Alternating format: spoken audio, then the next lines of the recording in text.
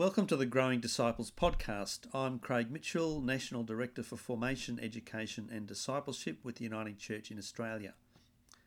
In this podcast, I spoke with Adrian Blenkinsop from the Bible Society in Australia about engaging young people with the Bible. You'll also notice that I had a massive head cold and sound like I was talking underwater. Anyway, I know you'll enjoy what Adrian had to say. Adrian, great to be here with you. Tell us about yourself.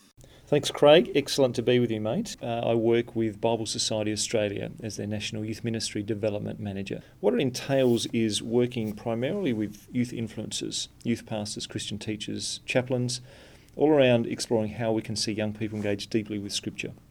Who's doing great stuff, how and why is it working, and how can that be shared? Bible Society Australia has historically been very strong on translation and distribution and getting the Bible into the hands of people that want them at a price they can afford.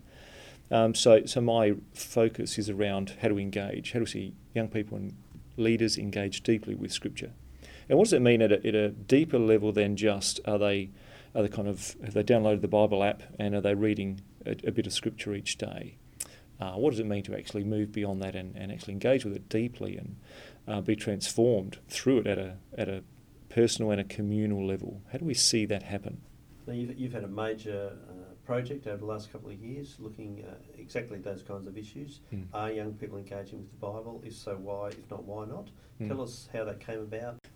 Yeah, in 2009 I was at a conference in Malaysia with a bunch of different global Bible engagement agencies and mission organisations.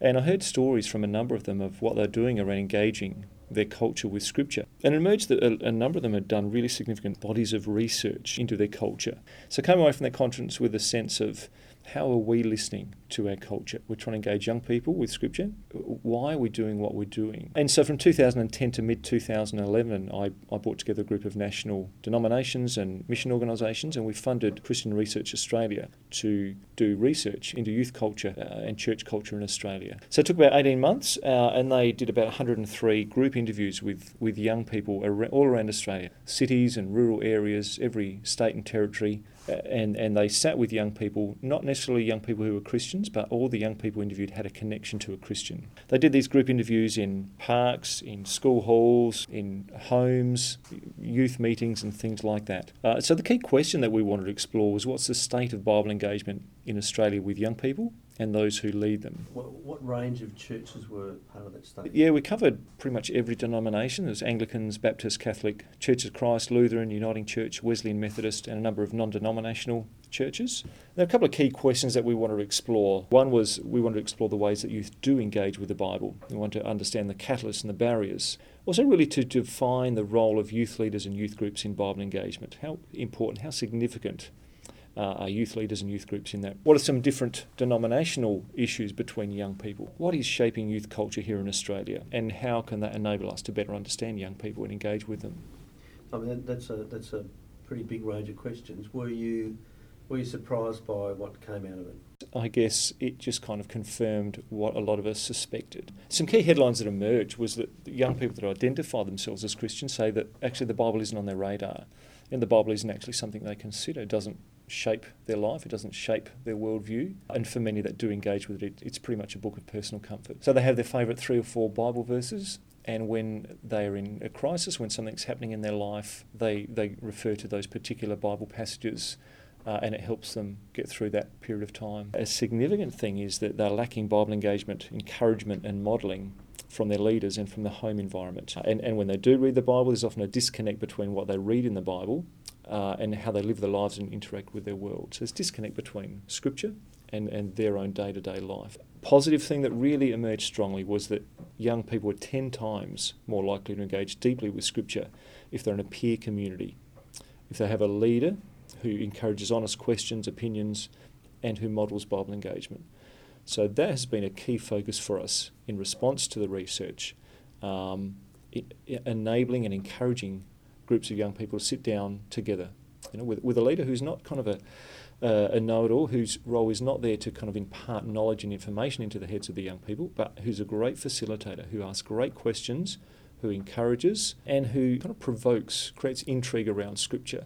isn't there just to kind of come in at the end of the Bible study with a simple answer, but actually, is okay with unanswered questions. Is okay saying to a group of young people, we've got some incredible questions that have emerged. There's a lot of different opinions here. We're going to go away this week and we're going to keep talking to God about this.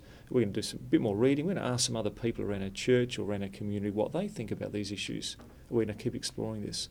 So that's very different to kind of sitting in a Bible study environment with young people with 4 questions relating to a Bible text, and so, with the intent being to get the right responses to those questions. I still remember a Bible study book, the classic thing, what does Romans 5 verse something say about justification by faith? And there'd be dotted lines for you to write down what it said. Yeah, exactly. That's my formative experience with Scripture as well. And you had a bunch of Bible verses you had to memorise. Part of what you're saying is not so much that young people read the Bible and don't understand it, but that they're not reading it, they're not seeing it being read, they're not seeing it in the lives of others, and they're not even opening it up. Yeah, very much so.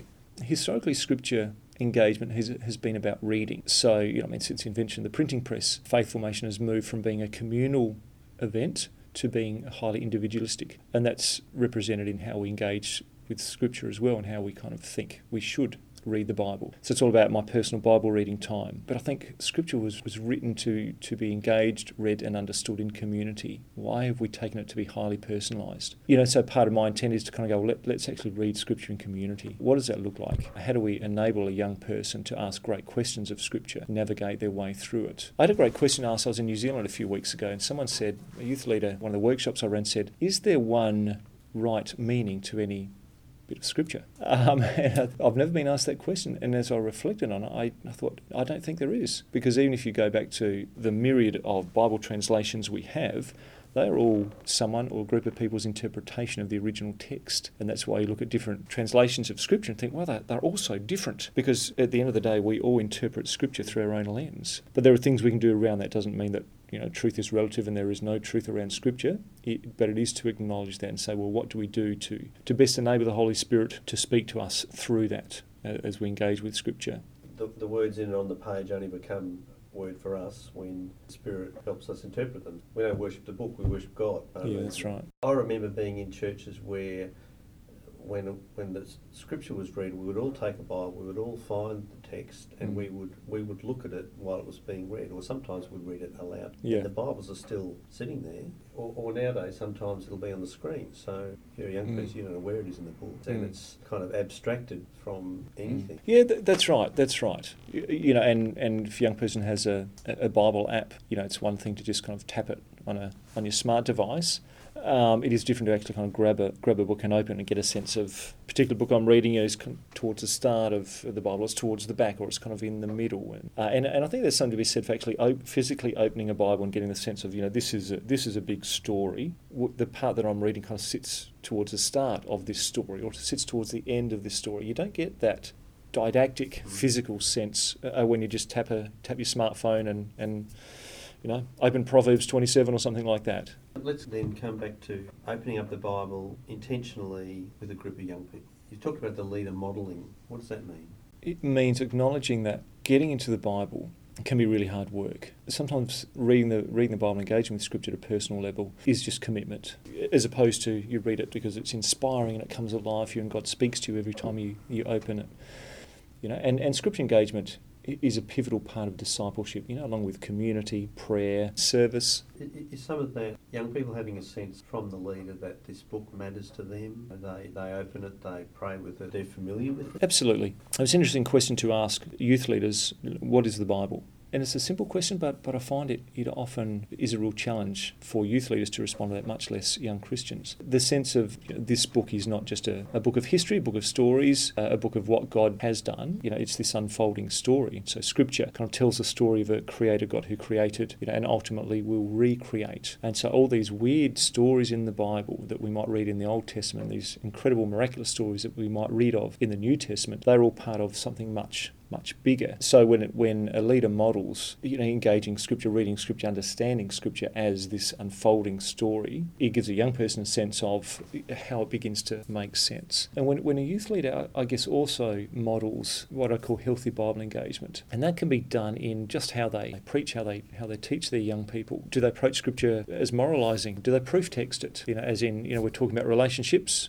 today, so here's 5 Bible verses that support what I want you kids to understand. Moralising, the Bible says do this but don't do this. Or is it that sense of like you reflected on, here's the Bible passage, here's 4 questions. You mine the Bible for the right knowledge in order to answer the questions correctly. Or do we engage it as narrative? Do we kind of go, some parts of the Bible are really hard for us to understand. Why is that? How do we give space for God to speak to us through that? And how do we kind of bridge that gap between this ancient book and us today in 2015? That requires some skill, it requires some patience, and it requires commitment. We were talking earlier about those old multiple choice Bible studies from 80s or something, but one of the things I liked about that was that how might I have felt. So it actually was a way of imagining, if I had been there, what might Jesus have been saying to me, or how might have I been feeling, or what might have God been doing in that for me. And as you know, there's actually a long tradition of praying the Scriptures like that too, of imaginatively putting yourself in the story and letting God speak. So some of that is about not imposing questions on the text, but letting the questions come out of our encounter with the text. Yeah, absolutely. There are a whole bunch of questions, I guess, that I find really helpful in encouraging youth leaders to explore. Simple hermeneutical practices, I guess. Grab a piece of Scripture, ask questions of it, like, what stands out for you in this story, in this passage? What stands out? What grabs you? What do you like? What do you dislike about this story? What character in this story gets your attention? Why? And even looking at power struggles within a story. Who's at the centre? Who are the powerful ones? Who's at the margins? At the beginning of the story. At the end of the story, how's that changed? What changed? Why did it change? Imagine you are this person in the story. What's going on for you? How do you see that the world around you? How do you feel about what this person has done to you? How do you feel about what Jesus said to that person? And even like, how would you retell the story in a modern context? Rewrite this. A friend of mine in Melbourne called Marcus Curnow a number of years ago with his faith community did a contextual rewrite of the Gospel of Mark. They didn't change the characters, but they changed the locations and the settings. And so rather than everyone going to the temple, they were going to the MCG because it was grand final day. It was a great way for their community to actually dig into Scripture, make sense of it, contextualise it, and in doing that, Scripture really came alive for them. I often do a similar thing in workshops that I run with youth leaders and say, choose one of the Gospels, choose your favourite Bible story, rewrite it like it was happening today. And it often enables a person, especially young people, to engage their imagination, to kind of put themselves in this setting and try and imagine it happening today. Again, it's a really simple tool that is trying to bridge that divide between ancient world of Scripture and us today. And in doing that, saying, God, what might you be saying to us today? And even retelling, identifying different characters in a Bible story and rewriting the story from their perspective. It's almost a bit of midrash, where you kind of dig into the backstory and use your imagination and creatively retell it. I mean, one of the things that I think historically with Bible engagement, we're very much focused on reading. Sit quietly in a church, in your bedroom and read the passage and reflect on it. And that's great for young people who are academically orientated or who are literate. But what about young people who just dislike reading? What about those kids like me as a 14-year-old who would much rather be down the beach or running around than sitting in a church hall trying to read the Bible and memorise the Bible? So how do we engage, kinesthetic learners, auditory learners, visual learners? How do we engage them with Scripture? And again, that's one of the things that is a real challenge for many youth leaders, because the Bible study part of their Friday night program is not a priority. Well, we do a 10-minute study at the end, and to be honest, it's a bit of a token effort. Culturally, before the invention of the printing press, it was done orally. Stories were retold generation to generation, and in doing that, in the retelling of stories, the imagination was engaged, things made sense. So how do we recapture that? 3 or 4 years ago, I was leading a group of 10 to 14-year-olds at our church. We would spend 3 weeks on a text. The church was using a lectionary for preaching, so we would know every 4th week what the text was going to be. So week 1, we would explore the text together, and then weeks 2 and 3, we would dramatise advertise and film it. Okay, somehow. great. And in week 4, that'll be shown in church. We made Lego Jesus films, we did silent movies, Moses burning bush up the mountain with live sheep and that kind of stuff. So I actually spent 3 weeks with the text. We didn't burn the sheep. Okay. The sheep weren't being It's just a herded. barbecue. Yeah. Right. It was 3 weeks with the text, and week 1 was talking about it, but then weeks 2 and 3 were actually acting it out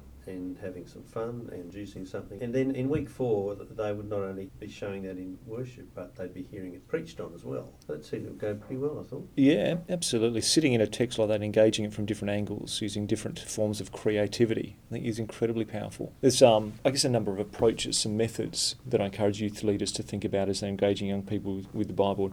One that I've developed is simply 5 key points. Healthy Bible engagement can happen when we approach Scripture. Firstly, in community. And like I said before, young people are 10 times more likely to engage Scripture deeply in a peer community. So how do we engage Scripture in community, where young people are encouraged to bring their own questions, their personal stories and their experiences to the Bible?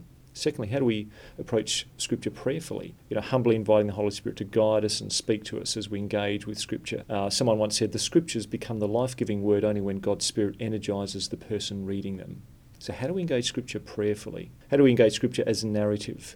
Reading bits of Scripture mindful of the overarching narrative, the big story of Scripture, kind of gives young people a sense of seeing where the individual bits fit in. So it always part of this much bigger story. Fourthly, how to engage Scripture contextually. How do we draw on different Bible scholars to understand the culture and context of the particular writer? What was going on? What's the genre of this particular book?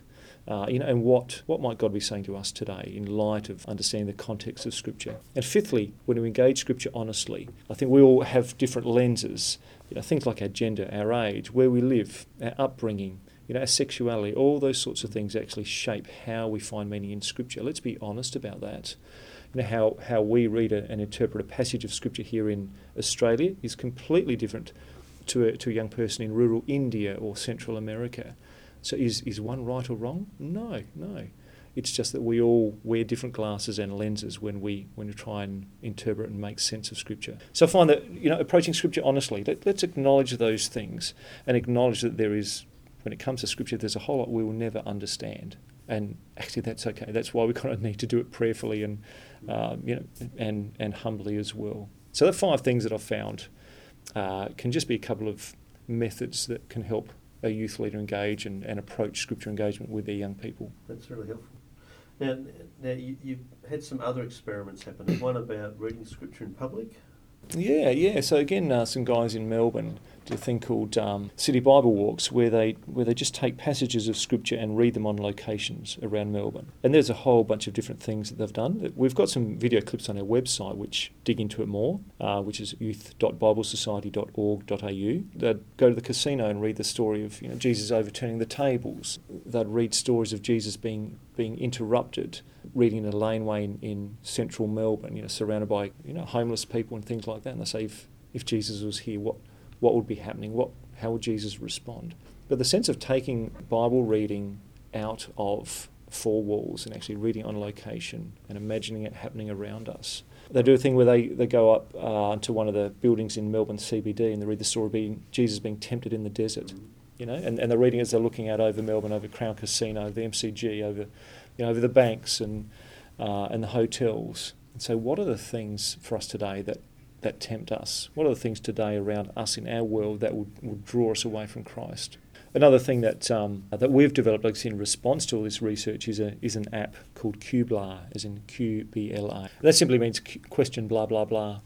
And at its heart, it's a digital space where young people can ask hard questions around God, faith, Scripture and the Bible. They can post a question on that and other young people respond to that question.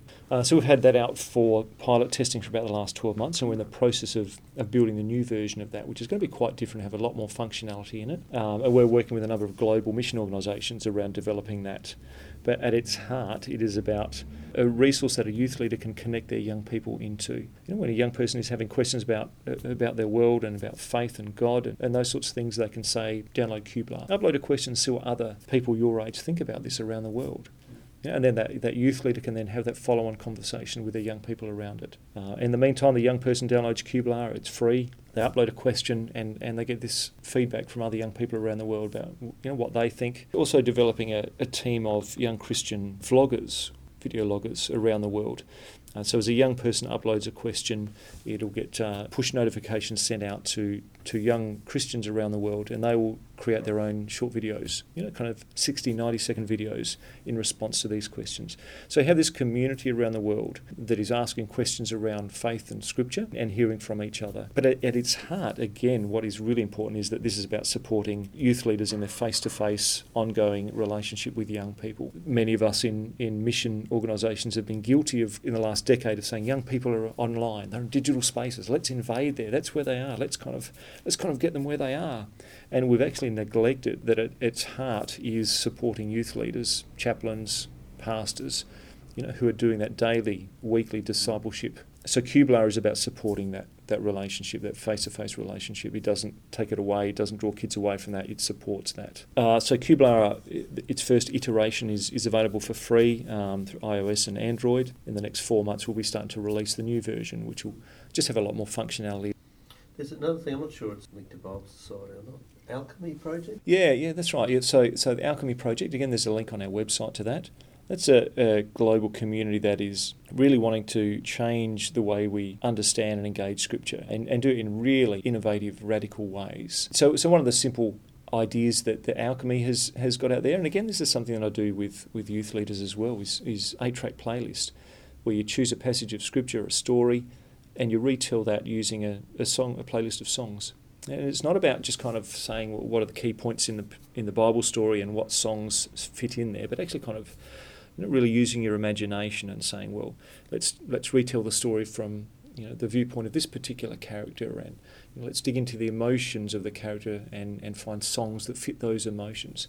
And when I've used it, I find that young people and youth leaders love it. It's just that bit different. Music engages young people so deeply. I mean, when I've looked at it, it hasn't been so much, I play all 8 songs with the group, but 1 or 2 of them I go, I would never have thought of that song, but that really nails it. So it's almost that there's a depth thing that happens. I did it with a group of youth leaders in New Zealand a few weeks ago, and one of the guys there, I said, there's a story of the woman caught in adultery, and I said, how are you retelling the story? They retold the story from the perspective of one of the stones that was going to be thrown at the woman. I thought, great, okay, really creative. It was fascinating, the songs they came out with and how they kind of, different perspective to try and understand and engage with the story. So let's finish up with local church pastor, youth leader, who decides they want to help you with Scripture. Yeah.